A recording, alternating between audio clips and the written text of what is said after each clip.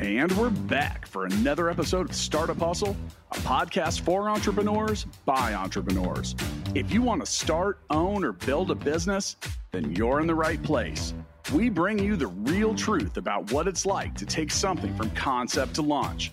From growth, innovation, experience, failing, or winning big, we've got you covered. So let's get down to business with another episode of Startup Hustle, brought to you by Fullscale.io.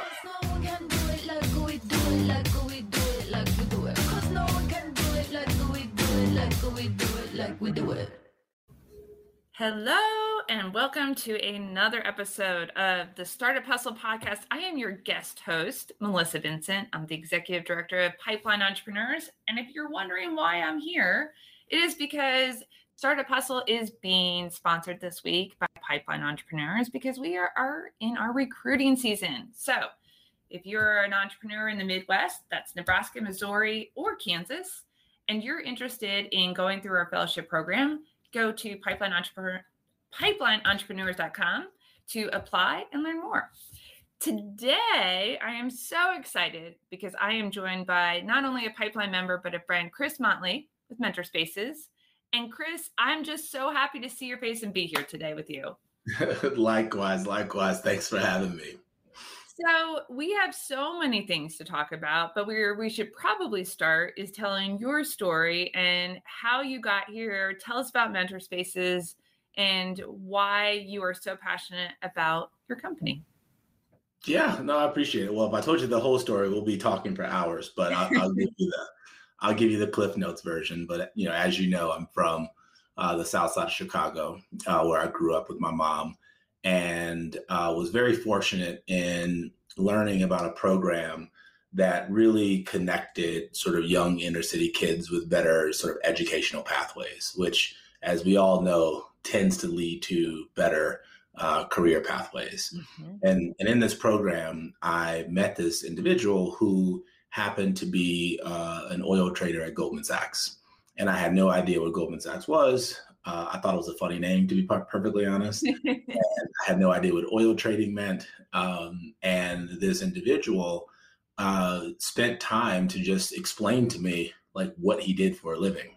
Nothing too fancy, nothing overly complicated.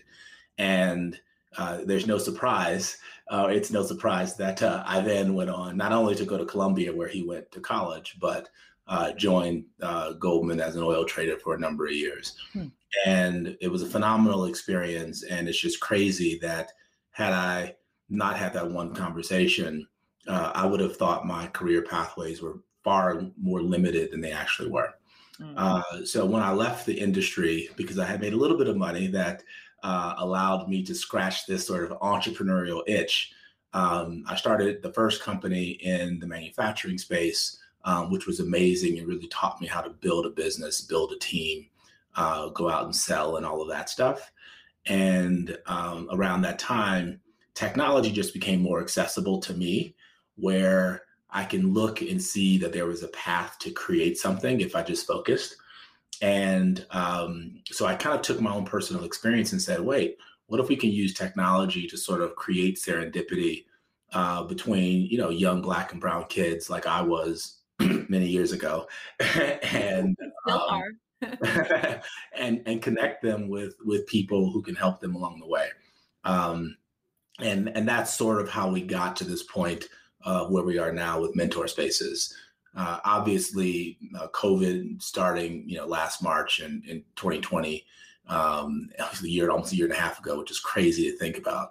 Yeah. And then all of the events of last summer with George Floyd and others certainly created this sort of environment that, the market almost pulled innovation out of my team and I. And Mentor Spaces has been very well received in the market. And effectively what we're doing is exactly what my personal experience was. We're just doing it with technology, which allows us to scale. So tell us a little bit about how that actually happens. So if I'm someone who is in need of a mentor, or if I'm someone who wants to be a mentor, how does this happen? Yeah, well, so there's a couple of things. So what we know, and part of what makes this approach so special is that there is already an established ecosystem in the Black and Latinx community. So one obvious sort of ecosystem player are historically Black colleges and universities who lack a lot of resources, but they are really trying to figure out how to better engage their alumni, as well as to better prepare their students for the world of work. And so part of our approach is partnering with these universities, partnering with national nonprofits who already have built a community, but they don't really have a connective tissue in terms of technology. And the way the product works is that, very clearly we help people clarify their goals, clarify how they're able to help others, establish an intended time commitment, particularly for the mentors. And then we integrate with their calendars to understand their availability. Mm-hmm. And so the machine, so to speak, collects inventory of experts' time. And then we distribute those time slots to individuals who would benefit from having conversations, whether in a group format or one-to-one. That's amazing. So you're basically making it incredibly easy for someone who's a mentor to say, because if you are a mentor, you typically are someone who has a lot going on and you want to give back your time, but it has to be, to your point, it has to be integrated and easy. So I love that you've made that so easy for the mentor to be able to just kind of, you take the legwork out of like, okay, when do I schedule? How do I make that happen? And there's one sort of point of clarification, which is, when we talk about mentorship, we're talking about the practice of mentorship. And the role of a mentee or a mentor is very dynamic. If the subject matter changes, then someone who is a mentor in one context can be the mentee in another context. And that really is this community-driven approach, which is about sort of people sharing their lived experiences, organized by technology, is what allows value to be delivered to everyone, regardless of if they're playing the role of mentor or mentee. So if you are that was powerful. I just want to pause, rewind that and be like, that being the mentor and also that shifting sometimes and you're the mentee is like the beauty of life, right? We should always be a little bit of both. So when you are looking at on the mentee side, how are you? Is that where you're going through the HBCUs or where are you focusing on that side? Yeah, with many businesses, and increasingly businesses are becoming sort of B2B, B2C. Distribution is always sort of the big hurdle that typically defines, success or failure. So this point about the ecosystem already existing, by partnering with national nonprofits who don't have sort of technology as a core competency, but cares about the goals that we're trying to achieve in the BIPOC community, they basically fork over their network and their community to us. And so it limits or enhances our ability to reach these audiences without having to rely on really expensive sort of social media marketing tactics, which, in some cases can work. But those tend to be amplifiers. My view is it can't be sort of the basis of your strategy unless you are selling something direct to consumers they can buy at really nice margins. Yeah. So one of the things that I know just because of knowing you is that the goal, or at least one of the goals, is to really help, going back to your experience of kind of like your why in doing this, is to help, that mentorship helps provide a better career path. So how do you make that happen? Yeah, so you're exactly right. So the vision is advancing the careers of underrepresented talent. And the way that we execute that vision is through the power of mentorship.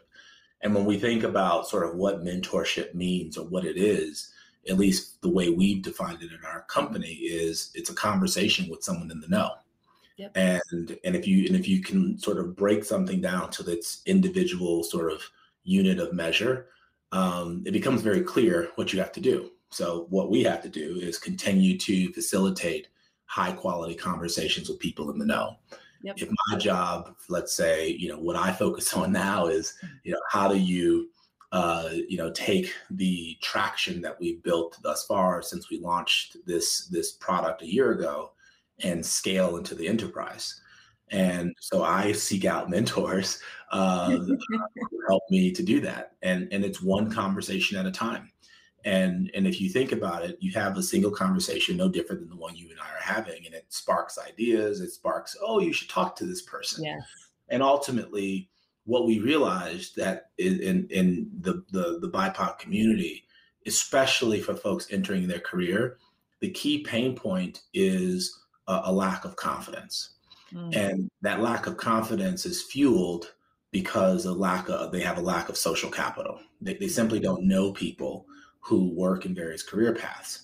And the more that becomes pervasive, especially when people are increasingly isolated, it creates what, I think LinkedIn may have coined this term, the network gap. And if you can close that network gap, then you increase one's confidence and you reduce the friction that they would otherwise encounter in pursuing their careers. And mentorship does that. You have a conversation with someone who demystifies the world of work, shares the language of industry with you. And very quickly you say, oh, I can speak the language. I now know someone in this particular sort of career path. And you're more prepared when it becomes time for an interview, for that next opportunity. And so that's how we do it. And this is not limited to people who also are just coming out of college. The same issues exist when you are an individual contributor at a company 5 years in and you're trying to get to that next level. And we all know the problems of large enterprises who may do a really good job in attracting talent in entry-level roles, but most of them do have work to do when it comes to having underrepresented populations and mid-level and executive roles. So one, I love that piece of it because there is that network gap. And to your point, it's only been made more apparent by COVID because people have become very isolated. And I think I always like to think of like a network as in, and it's like a weird analogy, but Bermuda grass. So Bermuda grass is pervasive. Like it starts here and then it really kind of spreads out in this like network. And the reason why that's like, for whatever reason, always stuck with me is because if you don't have that person that can actually help connect you, then you're just this one little spoke. And being able to reach a network and all these various people that spreads out is something that most people that underrepresented groups do not have access to that.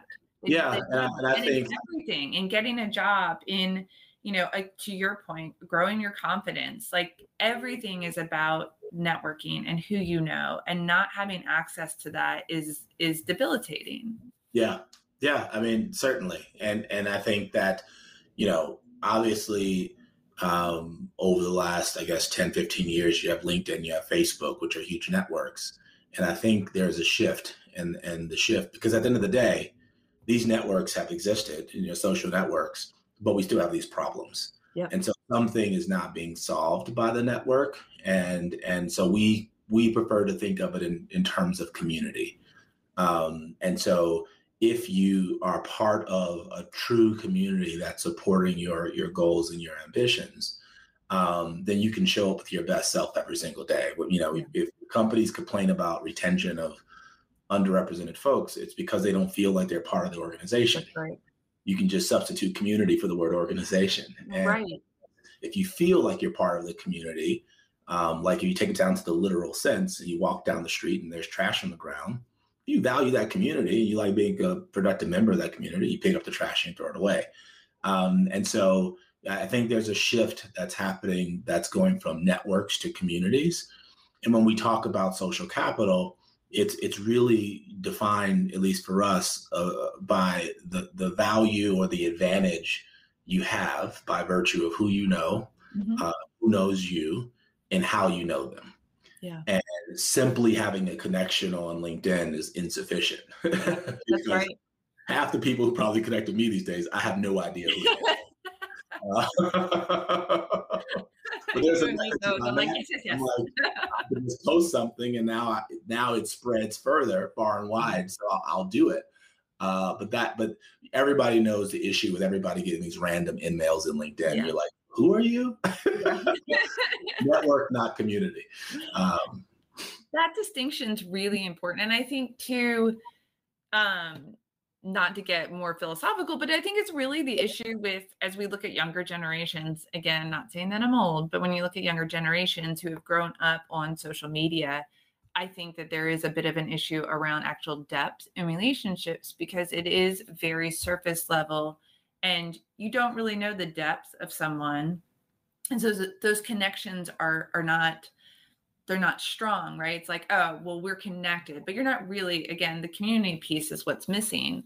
And so I love that you're trying to solve that issue, because I think it's an issue for, I think it will continue to be an issue for a long time based on what our society is focused on. And that is kind of the surface level snapshot of a moment versus real connection.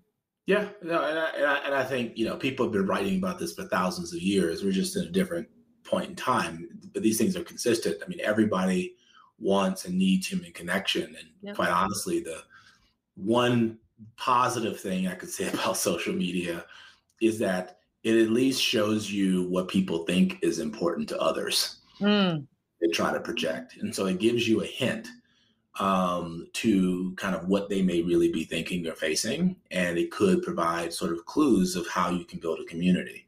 Yeah. Everybody gets fulfillment when they are growing, right, and when they're contributing to others. Yeah. They just don't know the easiest ways to do that. Right. Right. And so, and I think the other thing I could say about social media from a positive light is it really taps into sort of these very, these attributes that are part of our DNA. I think that,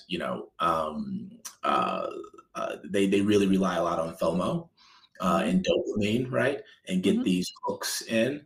And I think that there needs to be a shift to rely more on serotonin. You are feeling good because you're doing something positive and it's intrinsically good for you.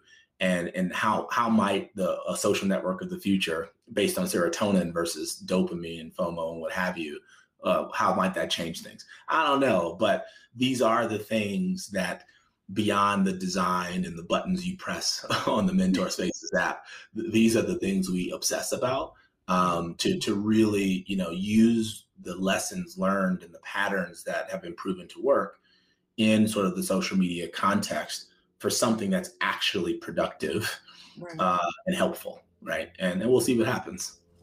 So I'm going to take a minute just to do our little sponsor piece, which is that, one, thank you to Startup Hustle Podcast for having Pipeline Entrepreneurs take over this week and to talk about our new recruiting season, which starts now. So if you are interested in being an entrepreneur and going through Pipeline's fellowship program, go to pipelineentrepreneurs.com to apply and find out more. So in talking through those pieces of how, one, we the science behind all of that is really incredible. I've never heard anyone kind of refer to it as we're trying to get to the serotonin and not the dopamine. So is that where you're headed, is really trying to add, how do you accomplish that? Yeah, well, I think it goes back to what I was saying before and something you referred to, which is, first of all, on an identity level, people want to be known as being helpful to others. Yeah. Whether it's true or not actually doesn't matter. People do want to be thought of as being helpful, right? Because people who are selfish are just not likable, right? And you don't trust them. So that's number one. So you have to tap into that sort of that identity that people want to be known for. The second point is that if you look at the problem or the barriers that exist in helping others, let's say in being a mentor, it's all the things you said. Well, I already have very little bandwidth. How exactly does that work? But the reality is everybody can make a commitment to 30 minutes a month. Right. But they don't want to have to go find the person to help. They don't want to have to like go back and forth over email about what time is good for you, right? They don't want to feel like they won't do a good job. So training is important, right? And then you have to remind them that this is the very thing they want themselves. Like everybody has something to give, and everybody wants to accomplish something. So if you organize a community dedicated to the practice of mentorship, again, regardless of if the role you're playing one day as a mentee and the role you're playing another day as a mentor, it allows people to know with confidence that they are helping someone over a 30-minute period of time, no more, no less. They can choose more if they want or not. And it creates what we like to call mentor high. And it's that feeling you get when you know you've helped someone. It's like seeing a kid learn something for the first time, right? You enhance their perspective in a way, and that stuff becomes really addictive in a positive way. Yeah. And that's what we're trying to generate. There's lots of ways to do it. One example, sort of in the traditional kind of sense of mentorship, is you help someone, you have a conversation. So the first complaint is, that guy didn't even thank me, you know?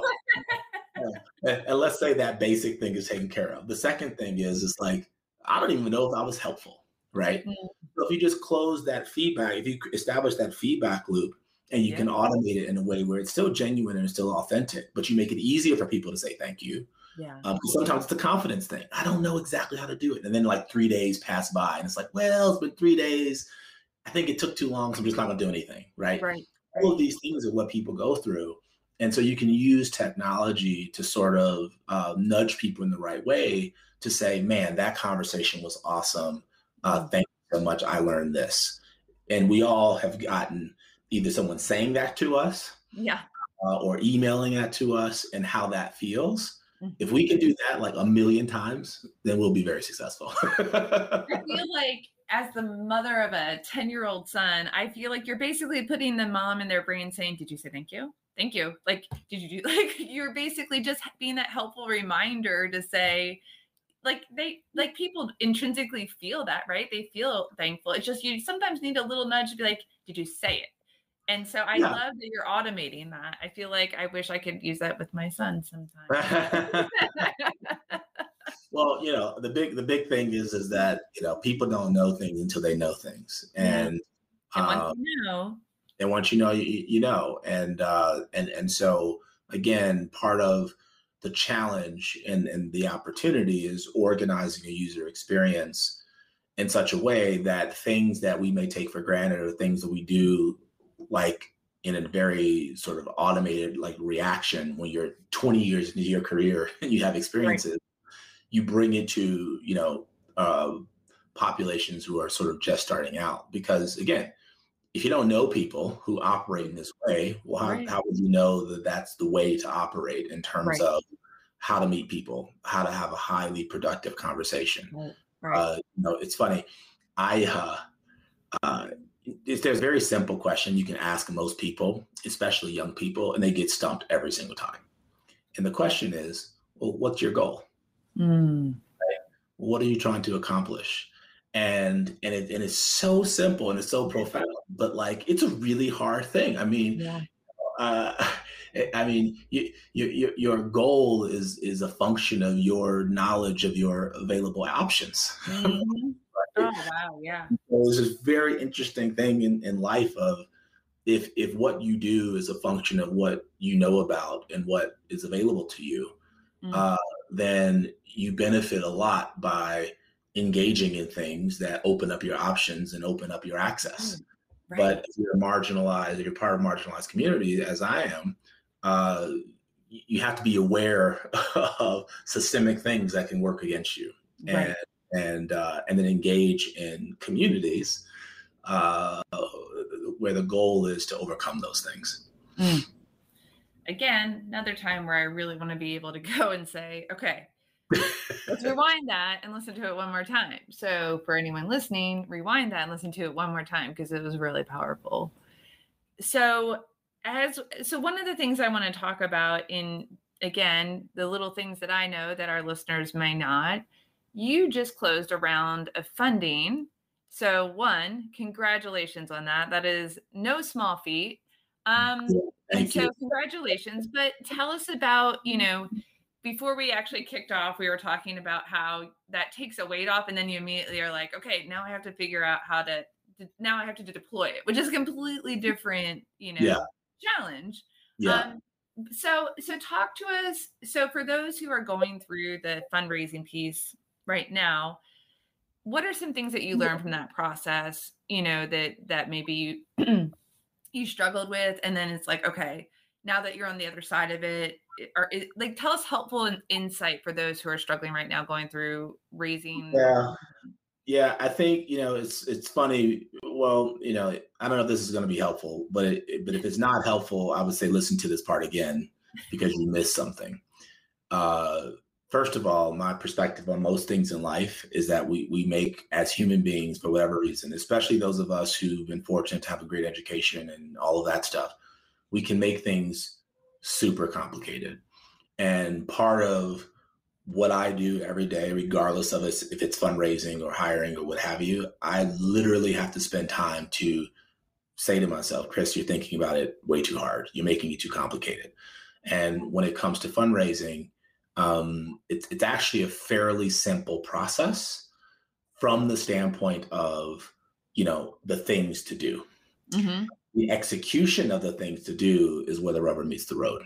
Yeah. And so it has to be maniacal practice in the execution. So number one, knowing your story, and being able to articulate that in a way that connects your personal story to the opportunity you're trying to capture.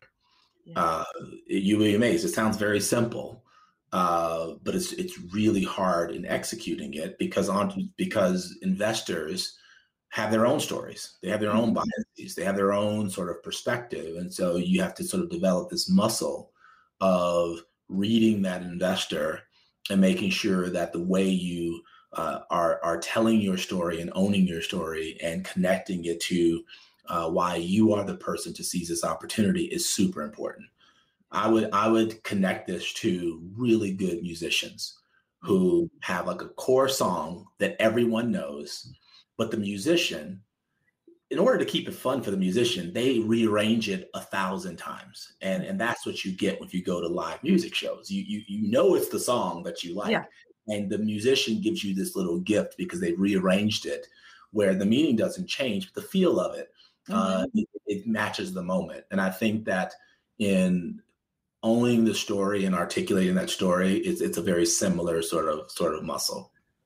The second point is that those of us who are really good at presenting and being very persuasive to a person who's investing their money, they're automatically going to say, okay, well, what's the plan? Right? Mm-hmm. And sometimes people who are very strong in presenting things are horrible at articulating a very succinct and clear plan, all the way down to the numbers. And oftentimes the reverse is true. People are very, very good on the plan, but they can't inspire anyone. Right. And so that plan and the weaknesses that a person may present in articulating that plan needs to be addressed well before that conversation with the investor. And that just takes humility. And it takes, again, practice and, challenging the assumptions. The next piece, which is related, is really recognizing that you are not going to do this by yourself. Yeah. And if you can't talk passionately about individual members of your team, just as you may talk passionately about your own ability to get something done, again, it just creates cognitive dissonance. And so when that opportunity and that story is clear, that plan is clear, and that team is clear, then by definition, all the materials that sort of articulate that, like what's the evidence, right? Yeah. What's the evidence that it's an opportunity? What's the evidence that you're the person to do it? What's the evidence that your plan, can sort of work? And what's the evidence that your team is capable? Then it's just the process, right? Yeah. It's how you communicate with people, how you follow up with people. And from an investor's perspective, especially for early stage entrepreneurs who may be pre-revenue, they are looking at how you sell to them. because that's the only proxy they have at your ability to sell to a customer to get revenue.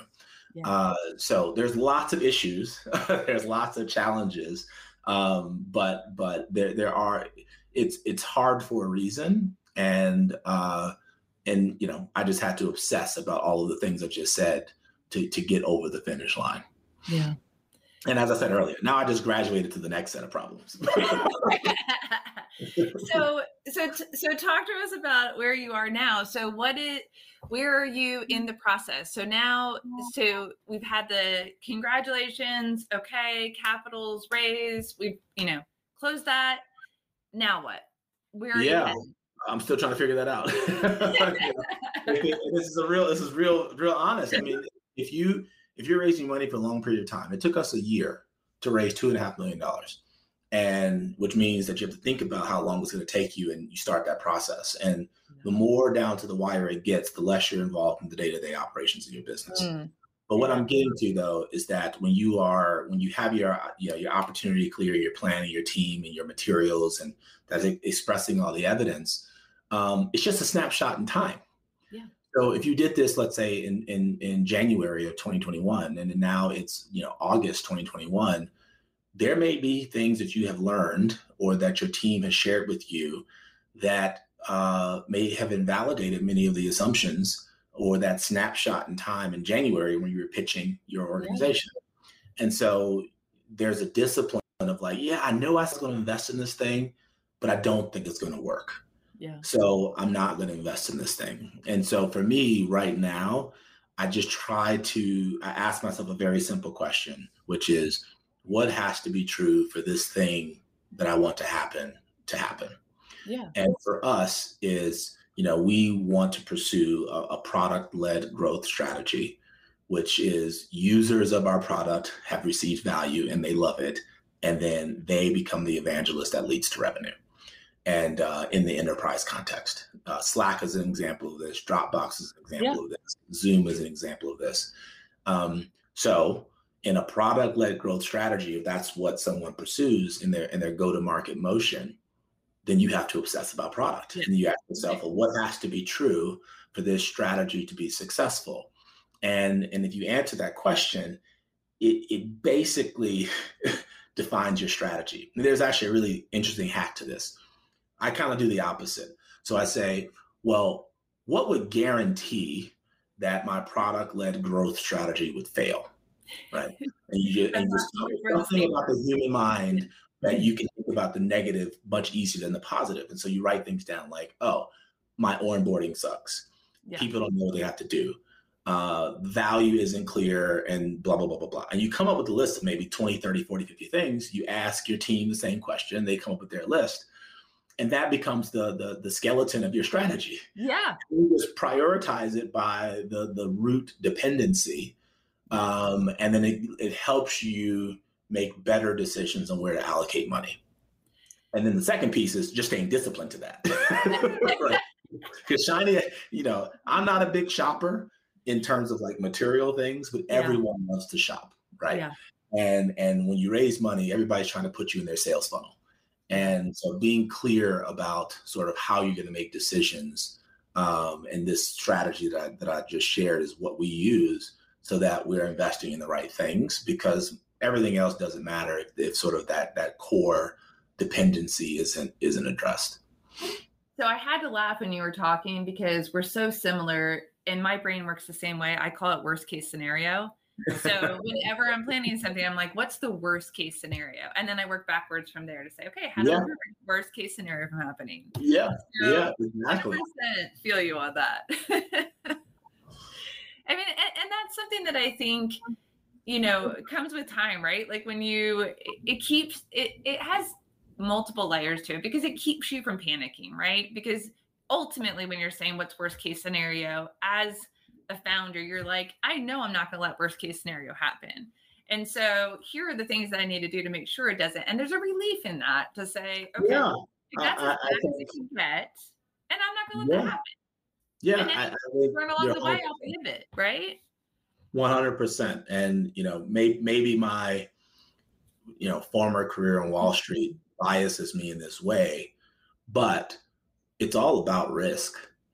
And so, understanding how to measure it, understanding, how comfortable you are with it and what you will tolerate and what you won't. And that's a very personal decision for every entrepreneur, which is why I never give advice. I just literally just share perspectives, but it's all about risk and, and what happens if you're wrong. That's one way to assess risk. And how much is that going to cost you? Right. And it all really comes down to that. And again, I may totally be biased because, being a trader at a company like Goldman Sachs, that's literally the I mean, you're in the business to make money. They make that very, very clear. And the way you do that is you are very good at managing risk, understanding managing risk. Yeah. Well, so one of the things that I want to talk about and a little bit is, so you went through the pipeline program, and the goal of the programming is to help you figure out how to scale and improve your company. And this year, one of the things that we're doing, and one of the reasons why we took over Startup Hustle podcast this week, is because we're starting new programming. And so we are recruiting for 2 classes, which is the first time in the history of the organization that there's a second class starting. And so we have pipeline, what we'll refer to as pipeline proper, that you went through, where you are working on your company full time and you are, scaling and growing. And our job is to help you get there. What we realized during recruiting last year is that there is a whole group of people who do not have the access or privilege to just say, oh, I'm going to go start my company full time. And just because of the fact that they're not running their company full time, they are automatically disqualified from pipeline proper. So we created this second class, which is why we're doing so much kind of things like this, where we're sponsoring podcasts, because it's brand new, but it is for female, minority, and rural entrepreneurs only. And we're taking what we learned from virtual and realizing that the people who have not had that even playing field to be able to get into pipeline, we want to give them a way to meet them where they are. So if they're working full time, they can't take the time off that you need to be in pipeline. Yep. And so it's a virtual program. It's in the evenings and weekends, same level of class, structure and the amazing resources that we bring in, very heavy on mentorship. And the goal is that when people go through the program, that we hopefully help them be able to get into pipeline, but then if not, that they'll be better situated and suited to be able to work on their company full time. Mm-hmm. And so in that process of going through pipeline, what was something that you really kind of took away from, how did it help you kind of think about building your business? Yeah, well, first, let me just say, I think that's a great initiative. And it's tied to the earlier conversation around risk, because when you talk about underrepresented folks, this is true with everyone. It's just amplified when you get into marginalized populations. There's real opportunity cost, right? Even though I had a successful career, and I then pivoted and jumped into entrepreneurship, that was a very high opportunity cost in terms of what I was making and that kind of thing. Yeah. But other people have opportunity cost of, maybe they have a young one at home, and, and taking a full plunge into entrepreneurship can be just way too daunting. And I think the program basically mitigates the risk for someone to pursue entrepreneurship. Yeah. Right. And it makes it more accessible. So kudos to you and the organization for coming up with that, because quite honestly, that's how I started. I kind of, in nights and weekends, sort of flirted with these ideas, got involved in the community, and there were a few sort of organizations that helped along the way. But after 3 or 4 months of doing this, I said, oh, I could do this. And then I quit the job and jumped off the edge of the cliff. So kudos. I think it's phenomenal, and it's really addressing some of the core problems that underrepresented folks face in thinking about entrepreneurship. Now, in terms of how, Pipeline helped me, I think, it's like everything. Perspective, being around your peers, and all entrepreneurs are peers. People are just at a different stage of the process, right? It's like being an athlete, right? Yeah. Trying to perform at the highest level. People can empathize with what you're going through, and that's comforting. People can also, they've earned the right to speak to you in a very direct way because they're on the journey with you. And I think that sort of tough love is super important to keep it real and authentic. And which basically created this environment to be very vulnerable. And so you create these bonds with people that last a long time. I was in Pipeline. I don't even know how many years ago it's been now, maybe 6, right? My business is completely different than it was when it was in Pipeline, but those relationships are still there. And it's just cool knowing that, all I'm thinking about right now as I'm answering this question is the movie Gladiator. And, they're all in the middle of the ring and, trying to come together so they all don't get killed and become animal food, right? And to me, that's what I felt. It was that every other people who I was interacting with were in the arena with me. Maybe their goals are different, their companies are different, but we all are trying not to be skeletons in the graveyard of failed businesses. And that's cool. Versus someone sort of telling you, I love hip hop music, and in particular, Jay-Z has this line in one of his songs. He's like, everybody tells you how to do it and they never did it. and that's basically everybody who's not an entrepreneur trying to empathize with you. But so you have to have vetted networks to make sure that, you're getting the right support, and that's what Pipeline helped me to realize I needed, even before I knew I needed it. and now I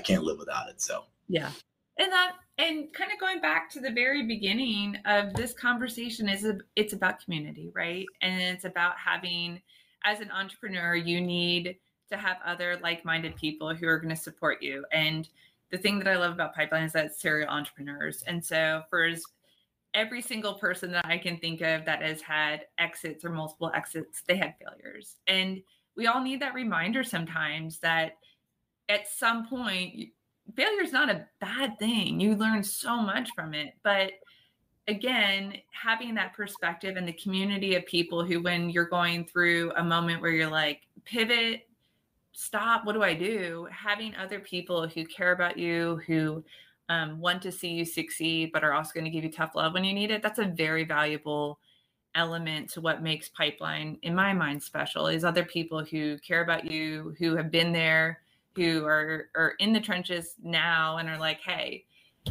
perspective. And that's what people need.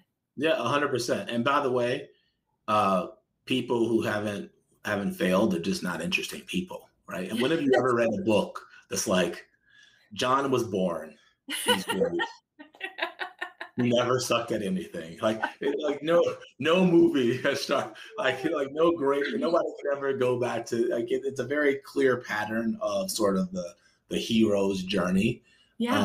And those are the stories that, whether it's Star Wars or what's happened recently in the Olympics with Simone Biles. I mean, this is the thing that human beings are attracted to. So it's sort of like the whole perspective. Maybe you need to come up with a new word. It's not failure. You're just not interesting as a person. No, not at all. And it's not even, who wants to talk to a person like that? Because it's not real. I mean, and I always say, like, I think the more things that you go through, the more ability you have. You have an opportunity, right? You have an opportunity to either become like kind of bitter as difficult things happen, or you have this ability to become more open and compassionate and gracious to other people because you recognize that we've all gone through things. Yeah. And so the hope is that you don't become bitter, but instead you become a mentor, someone who says, I've been there and I can help see you through this because I know exactly what you're going through because I've been there too. Yeah. Well, I think being bitter has its value too. Right. And, I you see this in, let's say, like the Jordan documentary. That was so good. And I grew up in Chicago, so it's like that was like what I grew up on. That was life. Like it's just this point of like you use that bitterness to get a competitive advantage. You know, we raised money as you noted, and we wanted to get a feature story in a major publication, and the response was, "Oh, this round isn't big enough," right? And I'm just like, wow, how do you write articles that talks about how difficult it is for Black founders to raise venture capital? And then when one actually raises venture capital, you say, oh, the round's not big enough, right? Yep. It's just crazy to me. So I'm a little bitter about that. And I'm a little in my feelings about that. But that's what motivates me, right? I'm like, okay. And I'm just thinking to myself, okay, one day it's going to be a feature story and it is big enough. And you're like, why didn't you give it to me, Chris? I was like, oh, well, you know, your publication wasn't important enough to me anymore. You know, so it is a role. You have to know how to challenge it and really be very clear. This is not easy. And one of the things, I don't know who I learned this from, but I've never forgotten it, which is it's very important to embrace those, you know, failures and those sad moments and those bitter moments, but you just can't stay there. Right. That's the key. Yep. You can't stay there. Right. You know, I've been knocked in the mouth and on my back many times, but it's just like, I'm not going to stay on that. I might rest for a few seconds. Like, man, that was rough. And the older we get, maybe it's a few more extra seconds. Exactly. You know, it's like Rocky Balboa. Like, all right, let me just get to the ropes, one step at a time. You know, you can't stay there. So that's what keeps, you know, at least me sort of grounded through all the things, both positive and not so positive. That's exactly right. You know that you're going to keep getting back up. And that is the gift of being an entrepreneur, is that we all have this kind of common trait, which is, especially if you're a serial entrepreneur, it is, you can knock me down and that's fine, but I'm going to keep getting back up until finally at one point you've grown resilience and strength and you just 100%. Yeah, not going to stop me. Worst case scenario is not going to happen. I mean, that's why we're playing against it. Exactly. Well, Chris, tell us how we can connect with you. So there are, I have to say again, as we wrap up, Startup Hustle, thank you so much for letting us take over this week. And Pipeline Entrepreneurs is just so appreciative of the work that you guys are doing to tell the stories of entrepreneurs, just like Chris. And so thank you for that. If you want to find out about Pipeline, either one of our programs, go to pipelineentrepreneurs.com to apply and find out more. So Chris, tell us how we can get in touch with you. So it's crazy because, as I said, you raise money and everybody finds your email and I have like 1,000 emails. How did you it's just like, but you can get in touch with me at chris@mentorspaces.com. I do, you should see my inbox is crazy, but I do look at all my emails. And you can just check us out on mentorspaces.com. And, you know, we have a team that's active on social media. So if you like what we're doing, feel free to keep spreading the word, because who can't get behind helping other people advance in their careers, right? Amen. So thanks for having me. This has been awesome. Thank you so much. And Startup Hustle, thanks for having us. Until next time.